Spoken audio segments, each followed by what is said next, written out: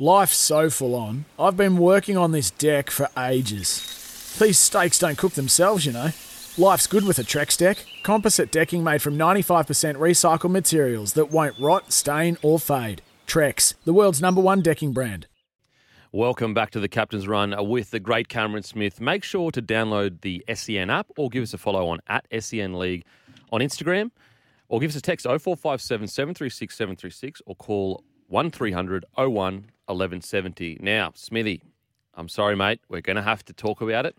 No, that's good. I know it's going to hurt, but fortunately for non-Melbourne fans, we finally have an opportunity to put the boot in. We finally have the opportunity. So everyone, just enjoy the next, 10 to 15 minutes. Let's make it 3 minutes.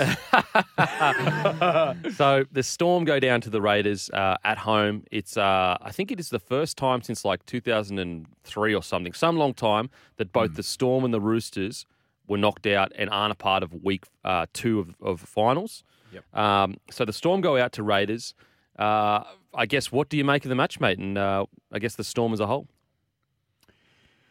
Well, I think, if you listen to Craig Bellamy after the match, he was really disappointed with, the way the game finished and the way they played, particularly their defence. And I think the term he used was at times soft as butter. So, knowing the way he coaches and the way that he plans that footy side, it's a lot of the game is based around defence. So, just seeing a couple of the tries that the Raiders scored, they were fairly easy tries, from an NRL standard point of view, and particularly finals. And we spoke about that with the Sharkies against the Cowboys. So watching that game, I thought, oh, geez, there was a few signs there where I thought, oh, this is going to be a tough one. And you just know that Canberra are a side that they know how to upset Melbourne. They just know, and I'm not. It's hard to pinpoint why, but they've got a style of footy that they play, and they've got this sort of attitude about them that really gets under the skin of Melbourne players. They've done it for a long time, and I think they've got an outstanding result now. They've built an outstanding result at Amy Park. I think they've won the last 5 there, maybe, Kempy. It's something like that. 4 now. or 5 matches. Yeah, 5. Yep. So that's the disappointing thing for Melbourne, not just going out week 1 of the finals. It's the first time that they've been knocked out week 1 of the finals since 2014. Wow. And you know what I mean? So, and I'm not trying to gloss over a loss, but if you look at their record since then, I think they've played in nearly from 2015 onwards till this year. I think they've played in every prelim. That's incredible. So 15, 16, 17, 18, 19, 2020 and 2021. Like, this is a footy side that they make playing finals. That's just their business. So I think it was a bit of a shock for everyone to go, wow, like the Storm, they're out. How good? Like like you said, like most of the non-Storm supporters, they're like, yes, they're gone. Yep. They're gone. They can't create any sort of havoc in the finals now for my teams that are still in. But I think, Craig was most disappointed, and you could see it on his face during the match and after the game. He was most disappointed with the way they finished, because they were sending off 4 players that have done so much at that footy club. Now, Brandon Smith, he spent the least amount of time at the Melbourne Storm out of the 4 of them. And when I say 4, it's Brandon Smith, Felice Kafusi, and the Bromwich boys, Kenny Bromwich and Jesse Bromwich. So the 2 Bromwich brothers, they joined the club in 2008, where they come in and played under 20s with the Melbourne Storm and progressed their way through into first grade. All 4 of them are premiership players, and I'm thinking that Craig, that's not the way he wanted them to finish their career at the Melbourne Storm. It really wasn't. But on the other side, you got to give credit to the Raiders. They come down with a game plan that they just, as I said, they upset the Storm rhythm. They found ways to score. They actually scored a couple of pretty decent tries. And one sort of fortunistic one at the end there where it come off, was it Seb Chris? Come off his noggin. Come off his melon. It was a Falcon, classic Falcon. One of the best all time. To help them progress through. And I'll tell you what, Fogarty had to come up with an amazing kick, at the end there to put them ahead by 8, which really sealed the deal for the result. But, they progress through. They find a way to knock off the Melbourne Storm at home, which is a very hard thing to do. Yeah, look, it's we spoke about it last week, Smithy.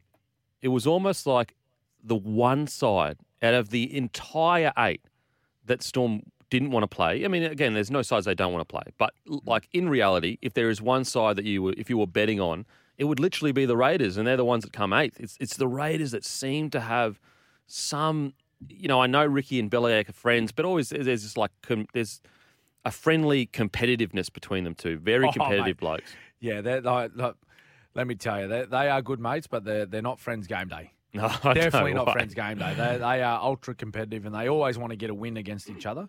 But yeah, Stick's got he's got the wood over Belichick of recent times. Now, this is going to be, I guess, tough to talk about because, you're an ex-Storm player and you know these boys. And this is not to be, these guys, those 4 blokes have been incredible players. But the concern I had for Storm coming into this year was I just felt their forward pack's depth was a bit light. And then I also, as the year progressed, I just felt that maybe the explosiveness, it's only natural as you get older, the explosiveness compared to other packs like a Tarpane, Papali'i, although he's getting older, he's still probably, I think, a little bit younger than some of the forwards there. Yep. I just felt the young, youthful explosiveness of the Raiders may be too good for the Storm. Is that something that you identified, or was that the difference? What did you feel the difference was between Storm and the Raiders? Oh, look, I think it's hard to sort of pinpoint just on that match. I think when talking about the Storm season, they had an injury list like they've never seen before. The most in the comp. Yeah, most in the comp. So, they were dealing with that. And it wasn't just injuries to sort of, a player that would be, a fringe player in first grade or a guy that is just out there as one of your workers in the team. They were to guys that played in the key position. So, Ryan Papenhuyzen, how many games did Paps play this year? Maybe 10? Yeah, and the ones that he did, he was absolutely incredible. Yeah, well, early on, like a lot of people were talking about him playing for New South Wales this year. That's the form that he was in. So he injured his hamstring and did his knee early in the year. He spent 6 weeks on the sideline, come back for a couple of games, and then that's when he smashed his kneecap, and that was it for him. That was game over for his season. Jerome Hughes spent time off the park. Cameron Munster spent time off the park. So did Brandon Smith. Harry Grant played his first full series of State of Origin, so he missed a few games as well. And look, these aren't excuses, but they were things that the team had to deal with that they haven't dealt with before. And then also trying to win matches with young guys, inexperienced guys, and an aging forward pack.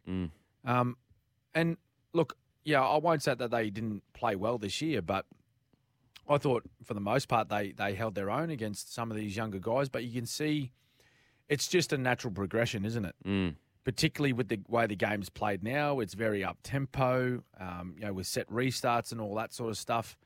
The younger guys with fresh legs, they're the guys that handle it a lot better. And it's a big reason why the North Queensland Cowboys are in the prelim. Yeah. Like you have a look at their team across the park, particularly their forward pack. Jason Taumalolo is the oldest guy in that forward pack, I think. Yeah. You look at Griffin Neame, you look at Tom Gilbert. Maybe McLean's the only other older one, but... Yeah, maybe Macca, but he's missed a bit of footy, so he's probably fairly fresh. Yeah. Who else is there? Reuben Cotter. They've all got young, fresh legs. They're energetic. They haven't played a lot of football like the Bromwich boys and Felice Kafusi and these type of players. But it's difficult. It's difficult being up for so long like the Melbourne Storm have. To be at that level every week, and finishing, sort of in the last week, like playing a grand final or playing a prelim every year, because teams are after you. Teams are after you, and it's just, I think Craig may have mentioned too in his post game stuff. Like it's been something that's sort of building slowly over the last couple of years for them. Now to the Raiders, what an incredible win for that club. I mean, they went the start of the season, I'm pretty sure, and I might be one game off, maximum one game off, but I think they went 1-7 to open the season. Yeah, they did. I spoke about it earlier on my podcast where Fogarty, the signing of Fogarty, the negative impact that's had on the Titans and the positive impact that's had on the Raiders has been absolutely incredible. We even got a text here saying, how come Fogarty isn't being considered for signing of the year? Look, I wouldn't say he's signing of the year yet. Now, look, if they go on and win a comp, then maybe you could definitely look at it. But I tell you what I will say for sure is that he is definitely the most underrated signing of the year, because ever since he's came back into this side, they're back in the end of their season. I think they went like 7 wins and 3 losses. Like, they were on a run. Right now, they're on a run. I don't think they've lost in quite a few weeks. Yep. With the Raiders, can they go all the way? Can they really be the dark horse and do that? Well, absolutely. Yeah. Like, anything's possible. I think if going off the first weekend of the finals, everyone would be just saying, "Oh, look, it's Penrith," and that's it. Like, who else is going to beat Penrith? But you just don't know. You do not know what's going to happen come grand final. And if Canberra can make their way through, well, they got to get through this week first when they're playing Parramatta. Plenty of storylines there, of course, with that Parramatta being Ricky Stewart's former club that he coached at. So there's no doubt there'll be a little bit of feeling involved in this one as well. But they got to get through this week first and foremost. Then they've got to play a prelim and worry about the other games afterwards. But anyone on their day, and we mentioned this last week, when you get to finals, forget about what's happened during the year. Forget about it. It's done. It is done. It does not matter one bit, because when you line up, when the 8 teams line up week 1 of the finals, they are all back to square one. They are all back to even keel. They're back on the start line. They're getting ready for that, the last 4 weeks of the season. And whoever is the best team in the last month, they win the whole thing. Yeah. It doesn't matter about minor premierships. It doesn't matter about your record, in the 25 rounds throughout the season. You just need to be the best team in the last month of footy. Now, Penrith and Cowboys, they've put themselves in a very good position where all they need to do is play one more game to be in a grand final. Yeah. They got the advantage of having a week off. They stay at home. They don't travel. There's none of that sort of stuff. But that still doesn't guarantee them a spot in the grand final. You just do not know what's going to happen. Like, have a look at the Roosters on the weekend. You tell me if James Tedesco doesn't fail a HIA, what was it, 20 minutes into the game? Yeah, about that. Like, it may have been a very different story. So what's to say that, when people think, it's Penrith and that's it.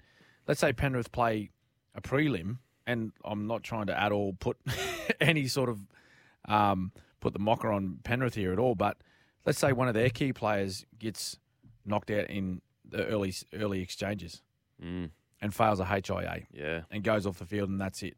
You do not know. It's not like the old game that we grew up watching where you cop a whack and just, mate, you'll be right, stay out there, we need you. No, that's it. Like, there's independent doctors involved. So many things can go into winning a premiership these days. And a lot of it is luck. A lot of it is the amount of work you put in, the effort and the commitment to your game plan. But, most certainly the Raiders, on their day, they could go all the way. Yeah. I mean, just quick, before we head to a break, just a quick shout out to Ricky Stewart's ability to bring that team back together. They lost their main number 9 in their captain Hodgson after a few minutes at the start of the season. They lost their halfback last year in Georgie Williams. These are key players in key positions. He decided to debut a young rookie fullback and replace Charles Nickel-Klukstad, who took him to a grand final. These are key. Jared Croker, he chose to play young rookie centres in Croker's position. These are big outs that a lot of other coaches wouldn't have been able to deal with. So quick shout out to Ricky for that. We're going to head to a break. After the break, we're going to review the Storm season, Roosters season a little bit, but also we're going to talk about the absolutely incredible clash of the Roosters v the Rabbitohs. It's Tyre Power's Big Footy Final Sale. To kick things off, you can get the power to buy 3 and get 1 free on selected Toyo passenger car and SUV tyres. Tyre Power's Big Footy Final Sale can't last. Visit tyrepower.com.au now.